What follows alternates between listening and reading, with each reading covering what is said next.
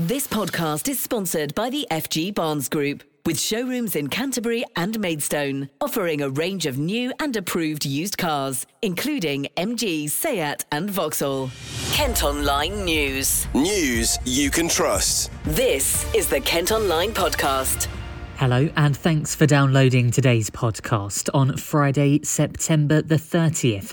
I am Jamie Long, and first today, a woman who purchased puppies from a breeder says she's devastated after one died just 9 hours after he got dropped off. Our reporter Charlotte Phillips has the details. What do we know? Becky Peake from Dartford bought the Border Collie Cross puppy for £350, and the breeder even offered her a payment plan so that she could afford it. Initially, she was only looking for one puppy, but the breeder offered her its brother for free, which she accepted. She described the breeder as lovely both over the phone and in messages. Just 4 hours after she got them, both puppies were unable to fully stand and were throwing up. She also noticed that they looked underweight. After seeing a vet, she was told that the dogs had suffered weeks of neglect, malnourishment and internal bleeding. As a result, one of the puppies, Ghost, was put to sleep. When Becky contacted the breeder, they refused to take any blame and went as far as to accuse her of hurting the dogs. In a statement, the RSPCA said, "We'd urge anyone thinking of getting a dog to do lots of research first and to ensure they source a puppy responsibly. Please consider rescuing a dog from a rehoming charity, and if you want to buy a puppy, be cautious when choosing a breeder." Charlotte, thank you. Next today, plans to build 4,000 homes on the outskirts of Canterbury have been delayed again. The Mountfield Park development has already faced a High Court battle, but a final decision was due to be made last night. Planning officers voted to defer because of concerns about traffic and sewage. The new Garden City would also include schools, office space, community buildings and sports facilities. A man who attacked a woman at a house in Canterbury while other people slept nearby has been jailed.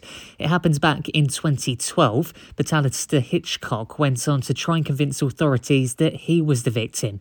The 33-year-old from Whitstable Road in the city has been locked up for 7 years. A man who smashed a glass into a clubber's face, knocking him unconscious, has been jailed almost 4 years after the attack. 30-year-old Jerome Starkey from the town carried out the assault at the Ashford Club on the High Street in December 2018. He's now been locked up for 2 years after years of delays in court proceedings. Kent Online News. For the first time since July last year, house prices here in the southeast have failed to rise in monthly terms. Nationwide says they're unchanged from August, but are still almost 10.5% higher than in September 2021. It's another sign the market could be slowing down because of rising interest rates and the cost of living crisis. Michael Welton is a mortgage advisor in Rochester. For first-time buyers, obviously, the recent news is that the stamp duty for any purchase actually is beneficial, so it does make it slightly more attractive there. But ultimately, they need to take advice. They shouldn't just speak to. They should speak to family and parents and friends, but actually speak to a professional who's qualified and get all the options and be fully aware. And knowledge is everything, so they can make a proper informed decision on what they want to do. And it could be that they need to sit tight and wait, or it just depends on the situation for the individual. If there isn't an option, then absolutely they need to seek advice and progress with what they're trying to buy. But I would ultimately say speak to a professional who can sort of guide you through the different options and hopefully away from any landmines. And for a homeowner who's already got a mortgage but is looking maybe to downsize or upgrade, is now the right time to move, or would you advise against it right now? What I'm reading in the press through various sort of industry magazines is to sit tight, really. Stay calm and carry on is what I've been reading a lot of as a phrase.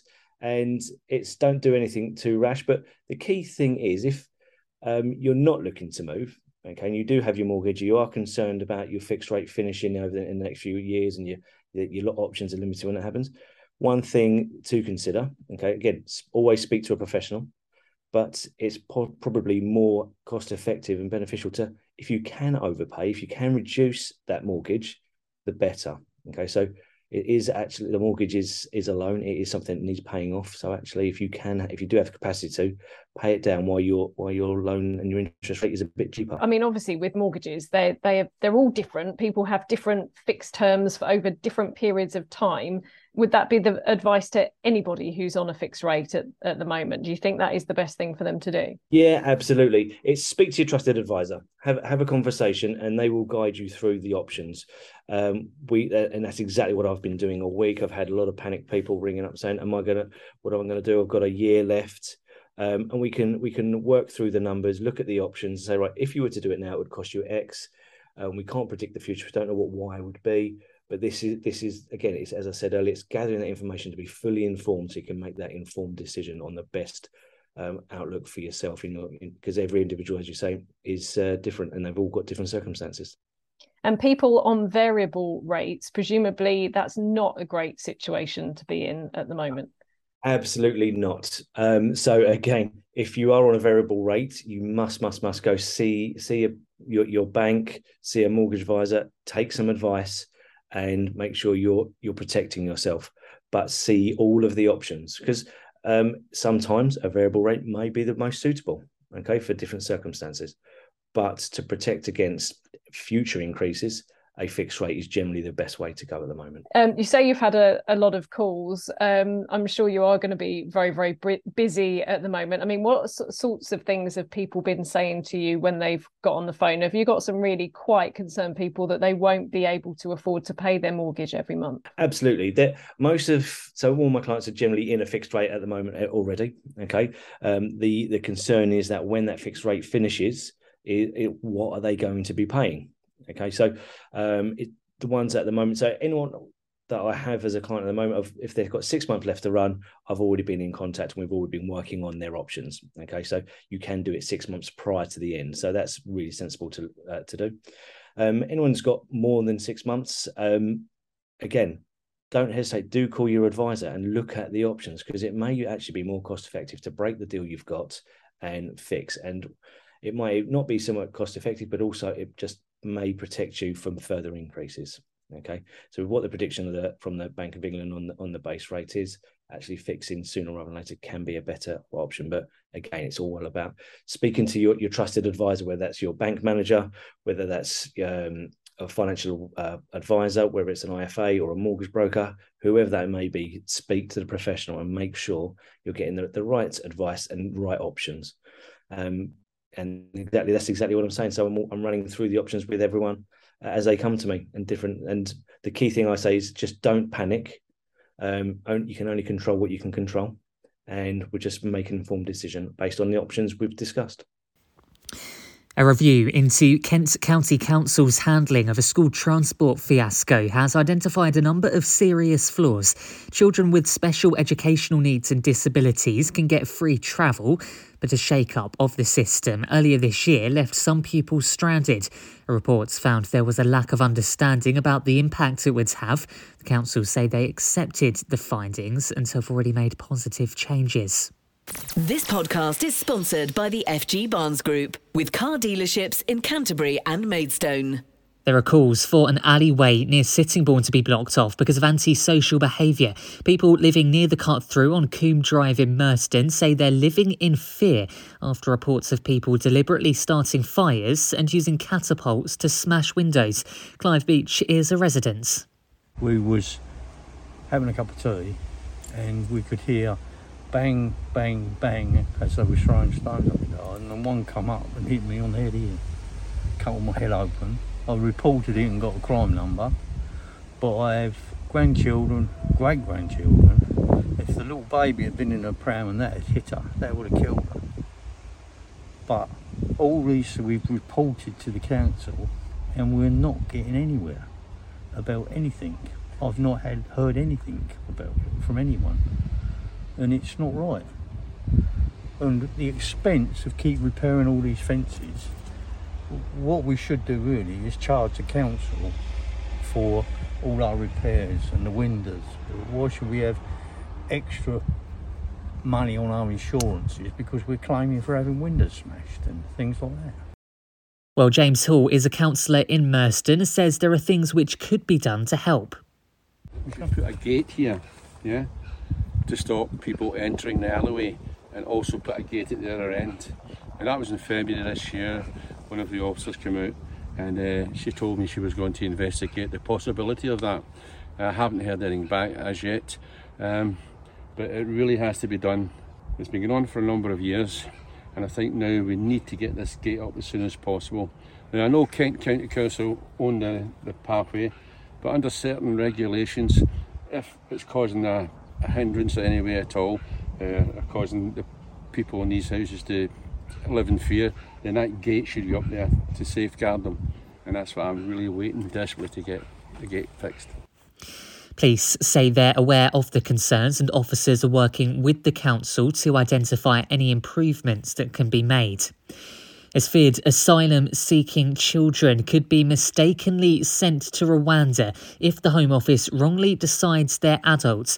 The refugee councils highlighted errors in some of the department's age assessments for young people who've come to the UK.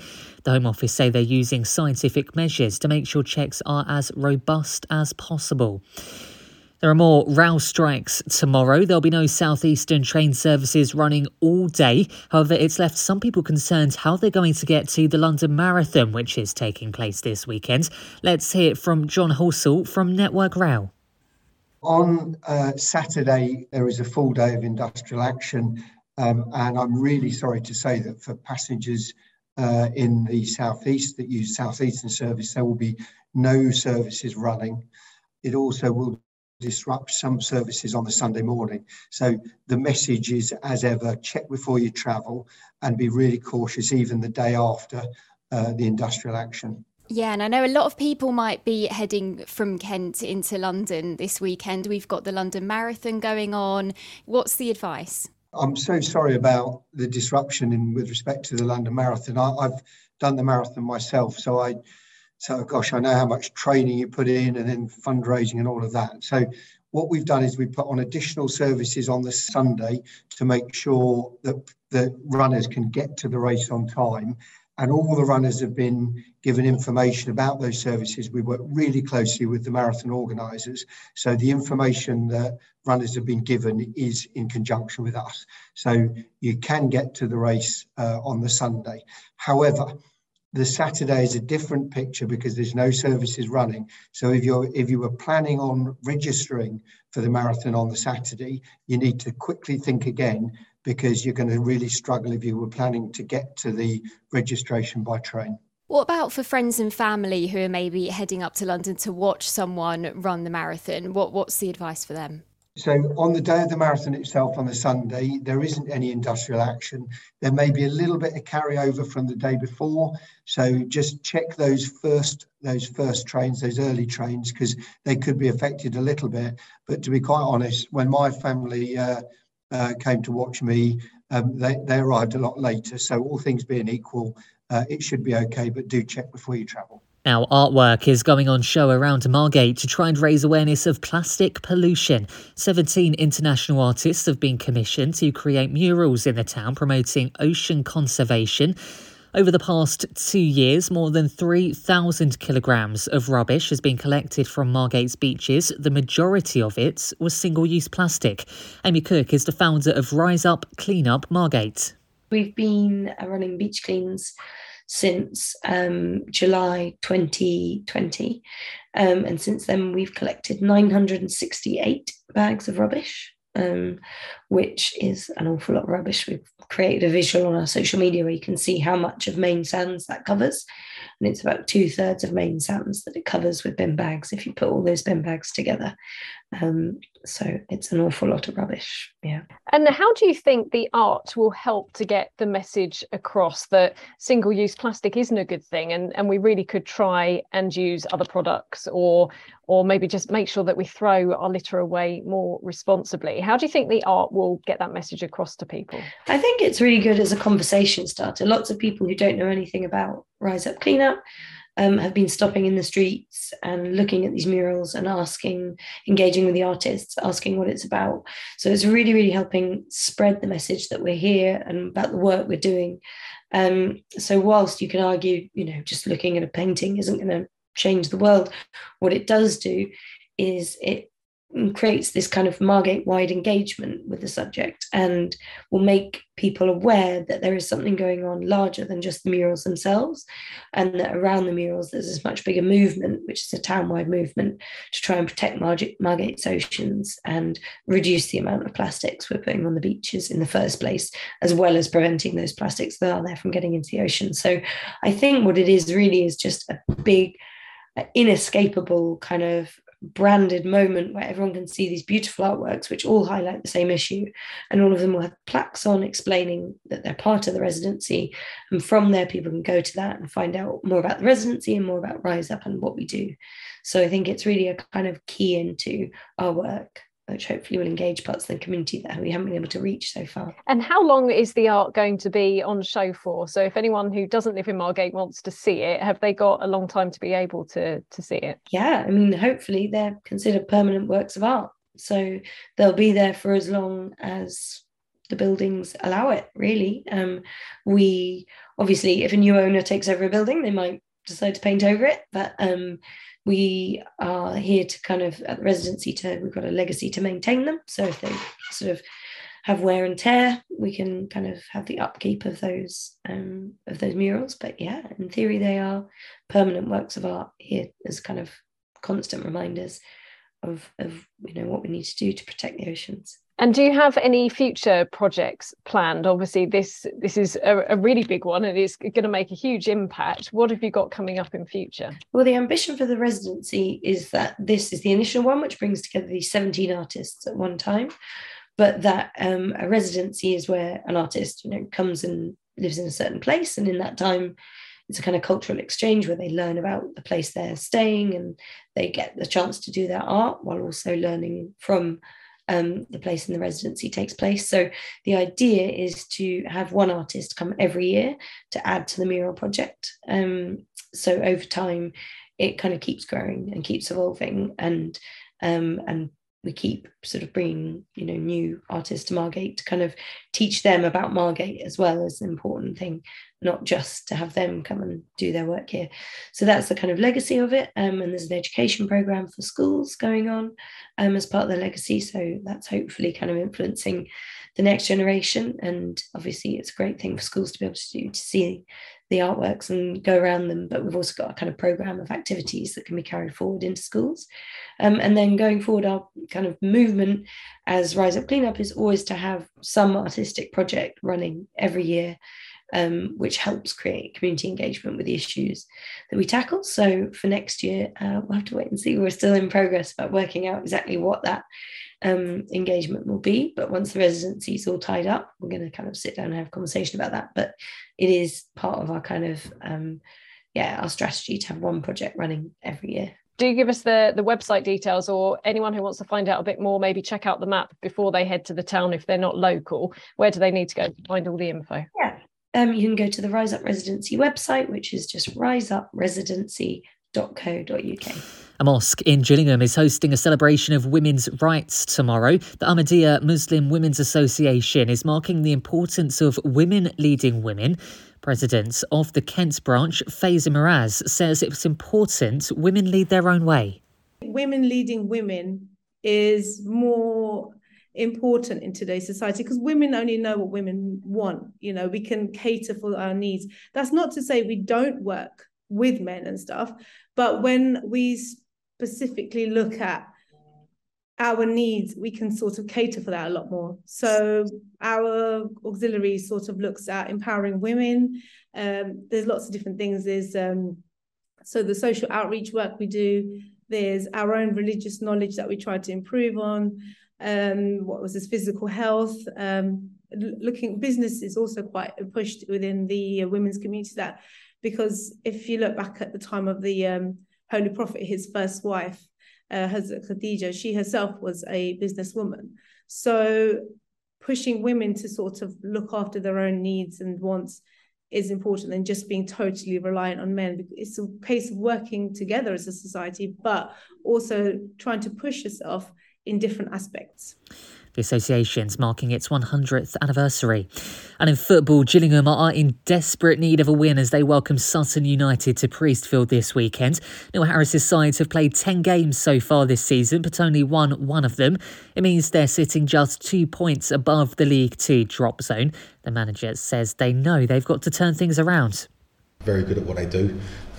Matty Gray, the manager, worked with me in the scouting department when he was waiting for an opportunity to get back into football before going into Sutton, and he used to come in and be around the training ground, and he really enjoyed his company and his football knowledge, and he's found a recipe to be successful coming out of non-league and going into the Football League and sustained it well. The model they use to get out into the league with the 4G and community club and raise funds, yes, of course, is the modern way. We see good local clubs doing it at the moment and finding their way. So Sutton have had to adapt, but that's natural when you step into the Football League and you have to return to a grass pitch, different revenue streams. But what Sutton first and foremost are, they're a resolute League Two side, big physical team that ask a lot of questions of the opponent. So more so than anything, it's going to be another challenge at the weekend for us. Pedigree in the group is good, hence why they've been signed by the football club.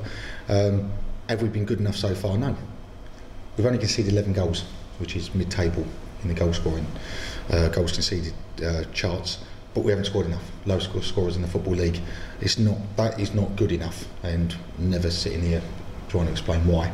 I haven't got the answers to why we haven't, but we've only scored 2 league goals. So again, we can only work as hard as we do at trying to improve it. Is the squad capable of being better? Yeah, I do believe so. I answered that question earlier, so I do believe so. But the onus on us to start it immediately, being better. Trying to make sure that we prepare the players correctly and they get the right information, and when they go on the pitch, they can rise to the levels expected of them from me and perform to the standards that they've shown at various times during the season. If we get to those standards, then we're capable of beating anybody in the division. But we've got to be more consistent individually and collectively as a group. Well, that's all for today's podcast. Thanks for listening. Don't forget to follow us on Facebook, Twitter and Instagram for all the latest news from across Kent. Plus, you can also subscribe to the ad-free premium version of Kent Online. Just head to kentonline.co.uk/subscribe. News you can trust. This is the Kent Online Podcast. This podcast is sponsored by the FG Barnes Group, with showrooms in Canterbury and Maidstone, offering a range of new and approved used cars, including MG, Seat and Vauxhall.